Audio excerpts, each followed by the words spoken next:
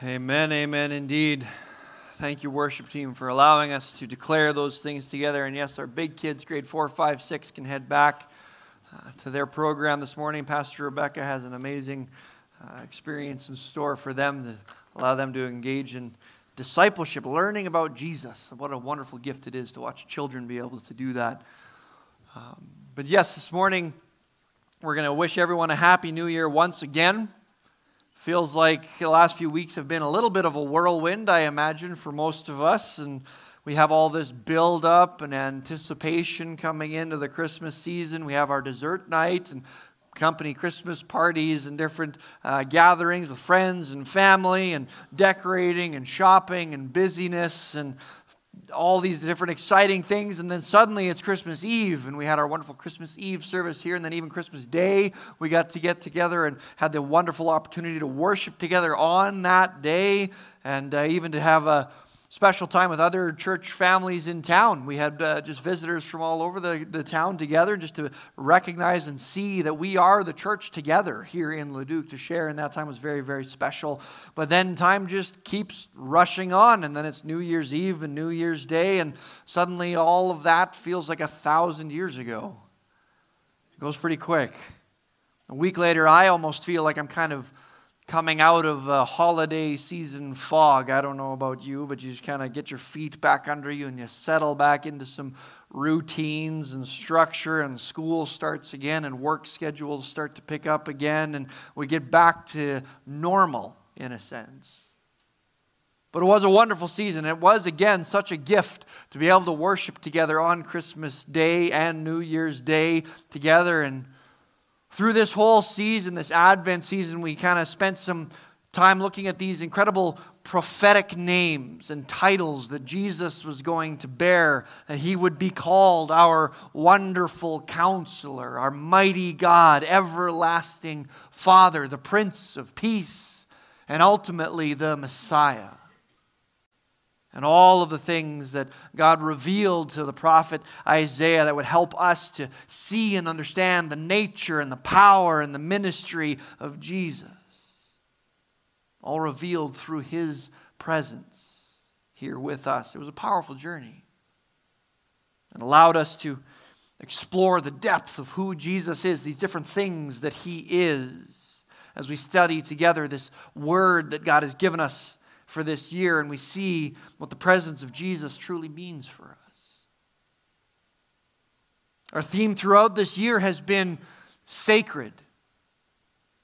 We've been seeking to understand what it means that God is calling us to be a sacred presence in the world, in the lives of the people around us.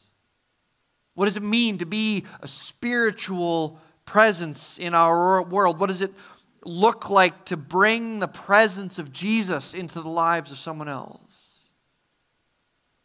And we've been circling around this word given to us in 1 Peter chapter 2, where God says, you are a chosen people, a royal priesthood, God's special possession, that you may declare the praises of him who brought you out of darkness into his wonderful light. We are called out, chosen, anointed, to be a blessing in the world, to bear witness, to worship, and to show others the way, to help them find peace and healing, hope, to help them find Jesus. To be a sacred presence, helping them to see the presence of God all around them, a spiritual presence, seeking to help people see that God is here. That's our mission. That's our purpose. That's what God is calling us to do, to understand, to be. And it's a huge role. It means so many things, and it's exciting. What does it mean to bring the very presence of God into the lives of the people around you? What does that look like? How do we understand that? What do we do?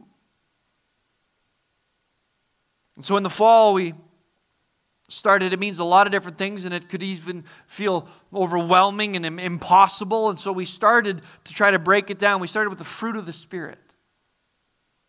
These things that God is building into us, the tools and gifts that He has given us to use to bring His presence, an awareness, an experience of Him into the world. Love and joy and peace, patience, kindness, goodness, faithfulness, gentleness, self-control. This is what it looks like for us to live this mission. What God is calling us to be. To embrace and be transformed in these things ourselves, and then to bring them with us into every corner of the world, being light and salt and all those wonderful things that Jesus describes. So that's where we began trying to understand how to do that. But then in this Advent season, we were reminded that it's not truly about us. It's not our efforts. It's not us trying to be holy, be awesome at people. It's God drawing people to Himself. It's His presence alive in us that speaks to the hearts of the people around us. And His presence was revealed on earth in Jesus. And all the things that Jesus was and is and will be, He is the presence of God planted on earth, the incarnation, God with us, the wonderful Counselor, our mighty God, our everlasting Father, the Prince of Peace. And He is working to draw all people to Himself. The fruit of the Spirit are what it looks like for us, and Jesus is the why, the source, the foundation. The reason for all of this, His glory, His purpose, His mission. Now as we move into the new year, God is going to lead us on another step on this journey to understand this mission and this vision that He's laying before us. And we're going to explore the stories of what it has looked like when God's presence is revealed in the world. The power of the presence of God. That we can be challenged and encouraged and inspired that God's power is real.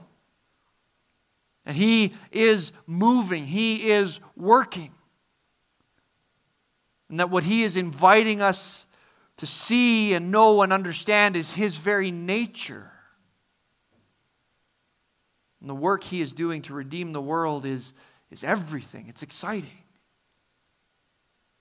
And it's what we're inviting for people to see and experience. It's not about us. It's not about our work and our efforts or being really nice so people feel nice and that's just nice. We want people to experience the very power and presence of God.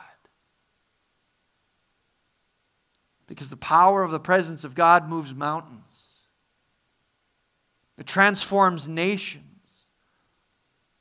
It stops storms and levels kingdoms and filters all the way down to touch the heart of one individual person as God reveals His love and His care to them.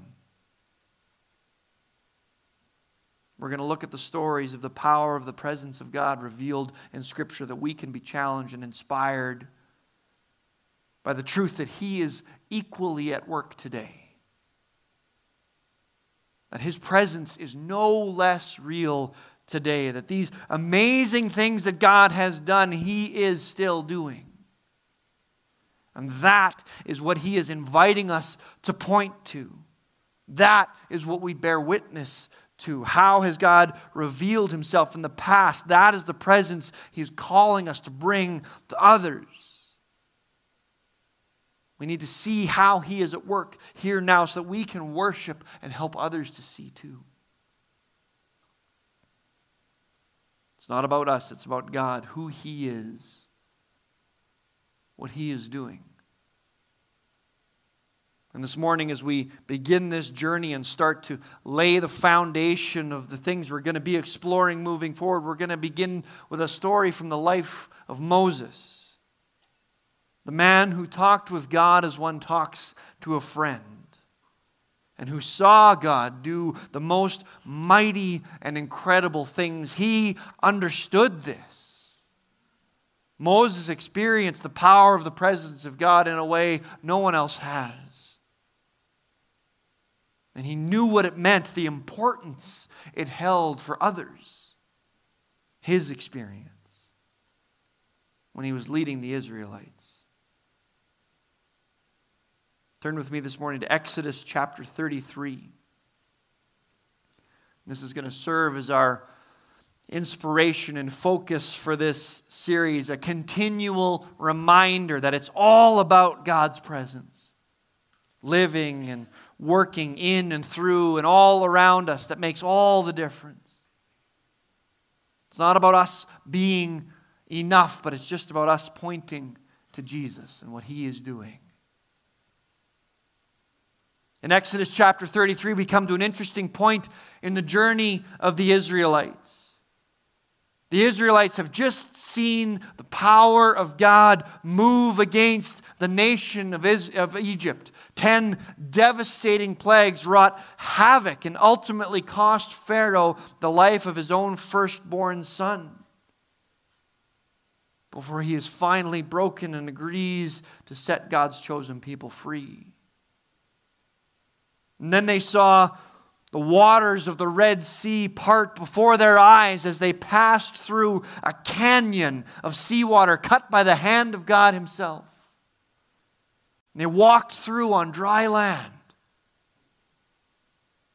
They saw one of the mightiest armies in the world wiped away in an instant as God closed the seas. An invincible force washed away, erased from the world in a moment. Why do we fear when we follow a God like that? And now He's led them through the desert by a pillar of smoke and fire, His very presence leading them to the mountain on which He was going to speak to them and give them His law. This is the power of the presence of God revealed in the world. This is what people have seen. And so then God calls Moses up onto the mountain and He commands the people to worship and to wait. And they set a boundary around the mountain that no one would get too close. No one could even touch the mountain because of how holy and powerful the presence of God was. Moses went up to receive the law from God Himself. This God who had done these incredible things and led them out of slavery. The people watch and wait. And a day goes by, and another, and days turn into weeks, and a month. There's lightning and thunder and a thick cloud cover the top of the mountain. After 40 days, the people are getting restless and they think, surely Moses must have died up there with this terrible storm that was raging above, and it's been so long. He didn't take any food or water with him. He must be dead. How long are we supposed to sit here waiting? This is ridiculous. They start to grumble. And they start to fear. They start to get impatient and selfish. And so they turn to Aaron, Moses' brother, and they ask him to make them a new god. Like the ones they had seen and known in Egypt, something they could see and touch. And Aaron caves, he gives in. Collects their gold and jewelry, and he makes an idol for the people to worship at the foot of the mountain that God had led them to. With the presence of God still sitting atop the mountain, the lightning and thunder and smoke and noise still going on. Just weeks removed from this incredible experience in Egypt. All the miracles that they had just seen, they gave up. They quit while it's still happening right in front of them. And they went their own way. Moses comes down the mountain having spoken with God Himself. Can you imagine? And maybe we've even had an experience, probably not quite to that level. If you have, I'd love to hear your story. But have you ever come back from an incredible treat or a missions trip? QJ23. But have you ever come back from an incredibly powerful, profound spiritual experience, a retreat, or even an evening, a worship night, or some kind of outside time where you just feel the presence of God in an incredible way, and you just have this amazingly deep spiritual experience? And you come back to normal life, and the world just somehow feels more broken than it did before. You feel like you fit a little less because of that experience of sitting in the presence of God in that deeper way. We need to be doing that every day. We have that opportunity every day in devotions, in prayer, in worship. We need to sit in God's presence, to be able to take that presence with us so that we can see clearly. And here Moses had that experience in such an incredible and grand way. And the people were supposed to be worshiping too. God's presence was right there. In that moment too, with him, alongside him. But they didn't, and they got lost in their selfishness and their own worries and fears. And he comes down. He sees this wild scene, people behaving like animals, worshiping idols, running wild. If you haven't read this whole story in a while, I'd encourage you to go back a few chapters and read through the experience that Moses had. How do you reconcile this coming out of the presence of God into this brokenness? And he takes these stone tablets and he smashes them over the idol.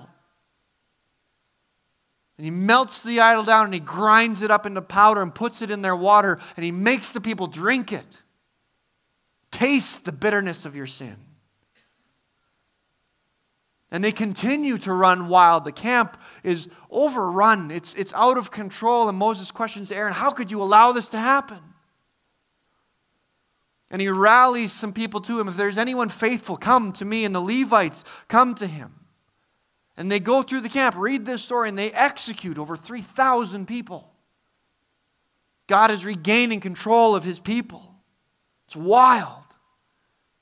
And God brings a terrible plague against his people. What is happening? It's all completely falling apart just a couple of months later.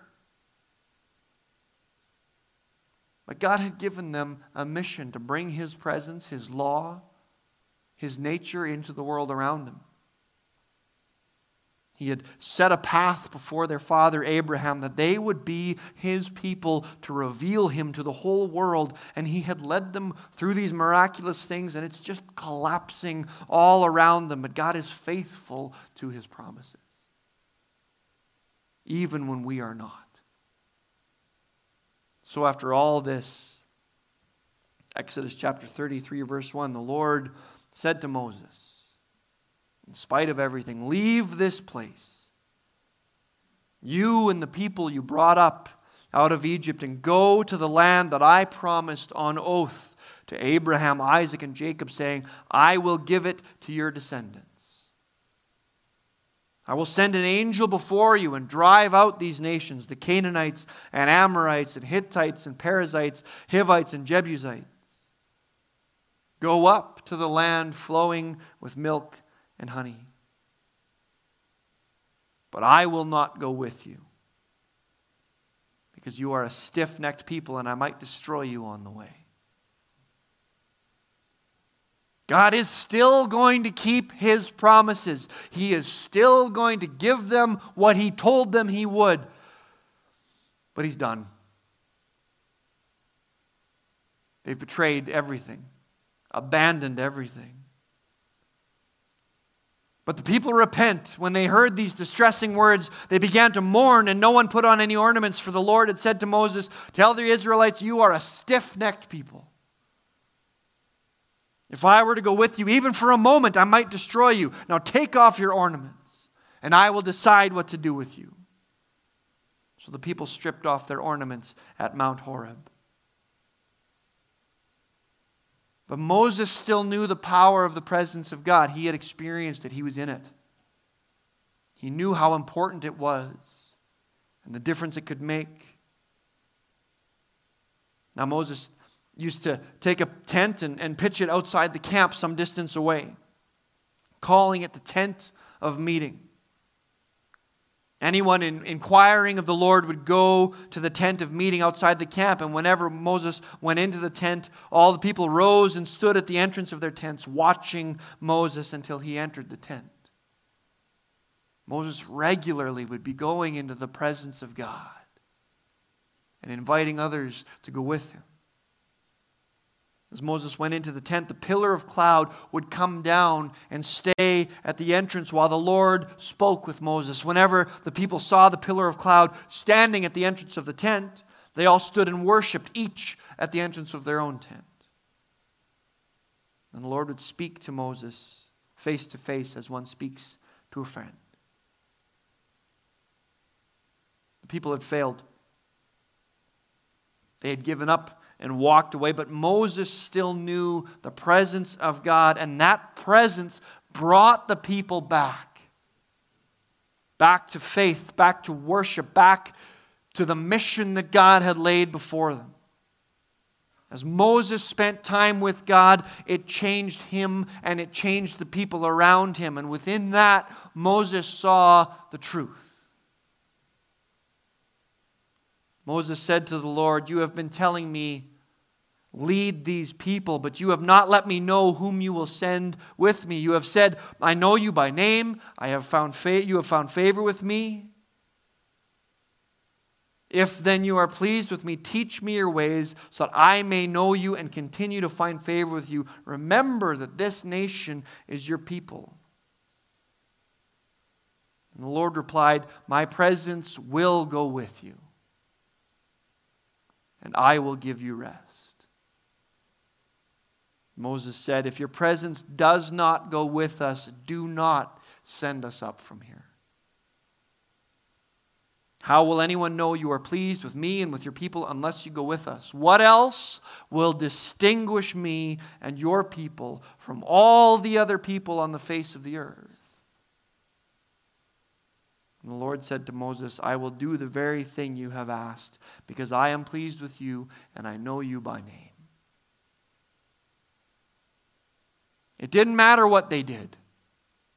It didn't matter where they went. The promised land itself, wealth and comfort and provision and a home, none of it mattered if the presence of God was not with them. How were they different from anyone else if not for the presence of God in their life? It's a powerful story. It's an incredible reminder of how easily we can slip. After everything they had seen, everything God had done for them, they abandoned it all for something they could control, something they could see and touch. But there were some who still hungered for the presence of God, and they pointed them back to what God was calling them to. That's the power of the presence of God. It's miracles and pillars of fire and parting of seas, and it's the reflection of God's presence on our faces in relationship. As we see what we were created to be and experience His love in our hearts. And then we share it. We reflect it to the world. We have nothing to offer in ourselves. We can do nice things. The church can do nice things. And we should do nice things. We do. We collected clothes for those in our community who are hurting. We're building safe and secure homes for those who don't have shelter, for families that don't have shelter. We're caring for our neighbors and our community and even our world in so many wonderful ways, and all of that is good. It's important. Jesus wants us to do those things. But Moses saw that those actions don't make them special. Doing good things doesn't change the world. Doing nice things isn't what we need. What we need, what the world needs, is the power of the presence of God, made real by His Spirit, in and through and all around us. That is what makes the difference. That is what changes the world. That is where we find life, and that is what Moses understood. That's what we're called to bring to others. What will distinguish us from all the other people on the face of the earth? What an amazing question. And the only answer is Jesus. Right after this, Moses says, "Now show me your glory." He wanted more. More of God. More of His presence. He hungered for more of the right thing. Of the thing that matters. And incredibly, God grants his request. Places him in a crack in the rock. He couldn't see God's full nature and presence, but He places him in a crack and covers Moses with His hand. And He allows His glory to pass by, that Moses could see His back or even where he had just been. And when Moses comes down from the mountain, the presence of God had left a physical mark on Moses. His face shined so bright that he had to cover it because it was more than people could bear. This is the power of the presence of God made real in someone's life. The power of God revealed in the world. They are transformed. This is all that Moses wanted now. This is what he hungered for and what he had to share. And it touches others. It brings healing and comfort, love and life. And it brings correction and clarity and direction and guidance. Everything is put in place when we are in the presence of God, and it leads us to worship and truth. Moses revealed the presence of God to the people, and it brought them back to life. And God has revealed Himself to us by His Spirit. We are called to the same purpose. John chapter 1, the Word became flesh and made His dwelling among us. We too have seen His glory. Just like Moses did, the glory of the one and only Son who came from the Father, full of grace and truth. The question is, how has that made a difference in your life? It changed Moses, and it affected the people around him. That's what we want to understand. That's what we want to see. That's what we need to know, and that's what we're going to be exploring over these next few months. The stories of the power of God's presence revealed in the world so that we can better see and know His presence here. That we will hunger to be with Him. That you can set up your own tent of meeting to go into God's presence every day.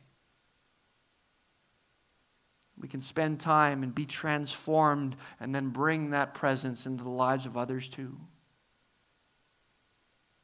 We're going to look at stories of miracles, stories of God's teaching, stories of encouragement, and stories of God's correction.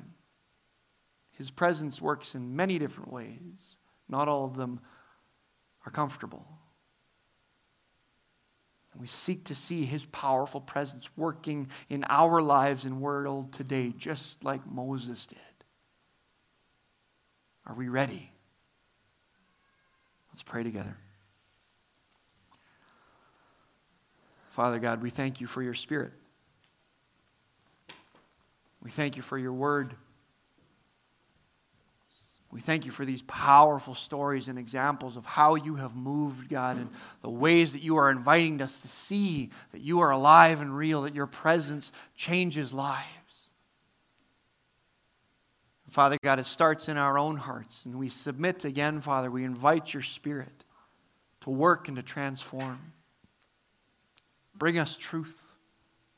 Cleanse us, God. Burn out sin that we've been hiding and holding on to, that we can revel and glory in your presence.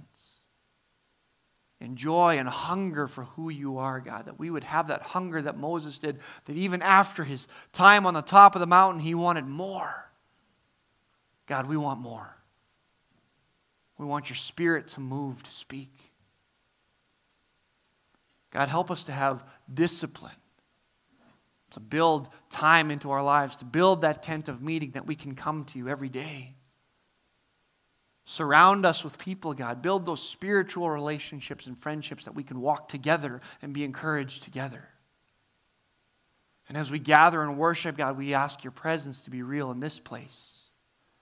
That we can be encouraged, that we can step into your presence together, and when we leave, we take it with us. Pray that people would see and know that you are real because of what you are doing in our lives. Father God, we are humbled that you have invited us to be a part of this at all. And we failed just as much as the Israelites did, but God, you are gracious. You are good, and you are waiting for us to return. Bring us back, God. Bring us deeper, that we can know. In Jesus' name, amen.